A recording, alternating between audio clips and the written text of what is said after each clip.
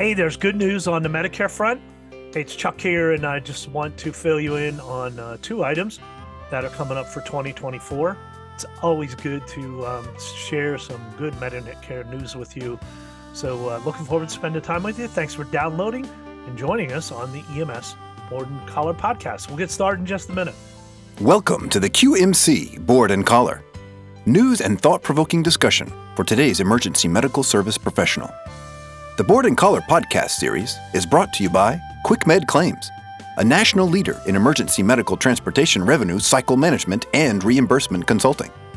Now, your host for today's Board and Collar podcast from QMC's business development team, Chuck Humphrey. So I love to begin a podcast with good news, especially about Medicare, because as you know, it doesn't always happen. While not yet formally published, CMS has announced that the add-on payment adjustments to the National Ambulance Medicare Fee Schedule have been carried over once again for yet another year through calendar year 2024. What this means is for ambulance transports that originate in urban designated zip codes, an additional 2% will be added to the Medicare reimbursement. For transport originating in rural designated zip codes, an additional 3% reimbursement amount will be added, and for transports that originate in the most rural areas of the U.S., designated by that term super rural, an additional 22.6% will be once again added. Along with these additional payments also comes an extra 50% mileage payment increase on the per mile rate on the rural and super rural transports when the Medicare administrative contractors pay for the first 17 miles of each of those transports. So look, as inflation has cooled, which is a good thing for all of us, unfortunately, so does the ambulance inflation factor. So CMS has announced that the AIF will be a cooler 2.6%. Now you have to remember last year, it was over 8%. So it has dropped, but luckily, it's in the positive. It's not negative. And so we'll take it and run with it for sure. That's 10.6% in 2 years, which is nothing to sneeze at. The increase will be applied to the National Medicare Ambulance Fee Schedule with payments made on claims with the date of service of January 1, 2024, and thereafter. Now, let me remind you, there's two factors that go into calculating the ambulance inflation factor. Two factors are combined to arrive at this adjustment. The first element of the formula is the Consumer Price Index for all urban consumers, or what we call the CPI-U. This pulls data from the 12-month period ending in June of the previous year. For this year, June was the cutoff. Once that value is calculated, then the productivity adjustment is configured. This is equal to a 10-year moving average of changes in the economy-wide private non-farm business, or what they call the total factor productivity, or the TFP. And that actually began calculating January 1 of 2014. This is then subtracted from the CPI-U as an adjustment. The idea of this is, in the government's terms, is that they have to figure in an efficiency factor over inflation. I don't get it, but, it's formula. What can you do? And it's the government. So those of you who have followed this space for a while, you'll take note that the TFP replaces the MFP and EIEIO. No. So multi-factor productivity is what it was called. They changed the term. It's now TFP. There's no change in the calculation, just a change in the label. And sometimes I think they do that just to confuse us. But anyhow, so the resulting formula is, again, the CPI-U, subtract the TFP, and you arrive at the AIF. So let's go back and just make sure you fully understand this. The CPI-U is the statistical metric developed by the U.S. Bureau of Labor Statistics, used to monitor the change in the cost of a set list of products. It's really a type of pseudo-inflation monitoring device. While not directly measuring inflation, the value provides the federal government with a window into the price trending, and it predicts the severity of any pending inflation or deflation. So using a cross-section of 8 major groups spanning 200 different types of goods, government statisticians pull the data to arrive at the CPI-U factor. The 8 major groups include food and beverages, housing, apparel, transportation, medical care, recreation, education, communication, and then there's that catch-all category called other goods and services. And they give an example of why, I don't know, it's tobacco and smoking products, personal care items and services, such as funeral expenses. I don't get it, but that's how it's defined. All right. And then the monitoring of the fluctuations in the prices that urban residents pay to purchase certain sets of basket goods ensures that the government can effectively follow the cost of living for those persons residing in the sample statistical areas. Of course, remember that approximately 80% of the population of the U.S. resides in an urban setting. So this particular data set is a very useful tool. Now let's look at the TFP, or that total factor productivity adjustment. This is the calculation that measures changes in economic output per unit of combined units. Is that not a government phrase? Output per unit of combined units. All right, so the indices of TFP adjustment are pulled within the United States based on private non-farm business and manufacturing sectors of the economy.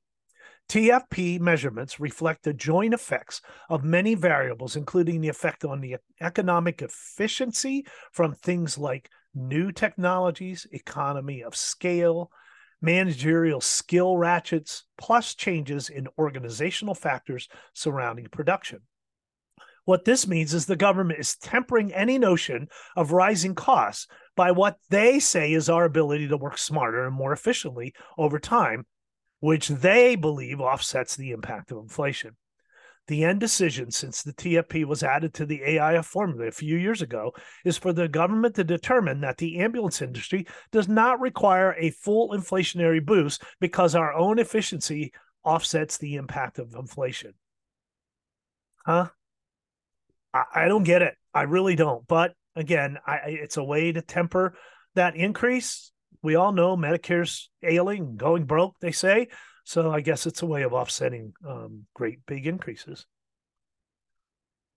The formula for 2024 is this. For the 12-month period ending in June, the Federal Bureau of Labor Statistics has calculated the CPIU at 3.0%. That's a 12-month period ending June 2022. It's a previous year. The TFP has remained fairly steady over the past few years, and that lands at 0.4% this time around. So therefore, the formula, the CPIU is 3.0% this year. We subtract the 0.4% of the TFP, and the AIF comes in at 2.6%. So what's next? Well, now that the AIF is final, the ambulance industry awaits the application to the final National Medicare Ambulance Fee Schedule for 2024. The fee schedule is annually released when CMS issues the public use file. Now, usually it will come now in just a few weeks, typically before the end of the year, especially now that we know the add-on payments are going to be carried over. There'll be no delay, and the Medicare administrative contractors need this information so they can adjust their payment systems and get ready for processing 2024 claims. The 2.6% increase may not mean a direct 2.6% dollar increase for next year's ambulance payments for Medicare for you. Just have to say that because it's not automatic, and here's the reason why. The final fee schedule values won't be known until the AIF is applied, because it's part of that calculation, while factoring in other elements of the fee schedule calculation, which include the standard relative value units, which they don't change unless Congress changes them. But what does change is what's something called the GPCI, the Geographic Practice Cost Indices, and those are changed based on regional adjustments and then are implemented in the final fee schedule calculation. It's kind of a cost factor added in, and it's divided by data set regions. Urban, rural, whatever the case may be. Of course, we are all anxiously awaiting the results of the Ground Ambulance Data Collection System, or the GADCS, to be published and reviewed by Congress in their quest to once and for all decide on what, if any, tweaks will be made to the ambulance fee schedule. This is ultimately going to be the fix in theory, our hope is that Congress will gain a key insight into the staggering costs, rising costs of providing EMS nationwide, and finally adjust the fee schedule appropriately and get rid of the need for those add-on payments, or they're just going to extend them ad infinitum. And if they do that, then they really should look at an increase. And I give credit to the American Ambulance Association because they have suggested to CMS that they ask Congress for an increase if they're going to keep the add-on payments. To me, it's silly, those add-ons. They might as well just formulate the Medicare fee schedule to recognize what really needs to be paid. And I'm hoping, we all are hoping, that the ground ambulance data collection system will finally provide our costs and show that we're way underfunded for what we do by Medicare, absolutely Medicaid, and as they go, so go other insurances. And keep in mind that in many cases, in some states, my home state here in Pennsylvania, the auto payment rates, the floor payments, and workers' comp are all based on a percentage of the Medicare fee schedule. So as Medicare goes, so goes everyone else. And so this would be a key adjustment if we can finally get this right. And we need increases. Let's face it. The news isn't good throughout the country.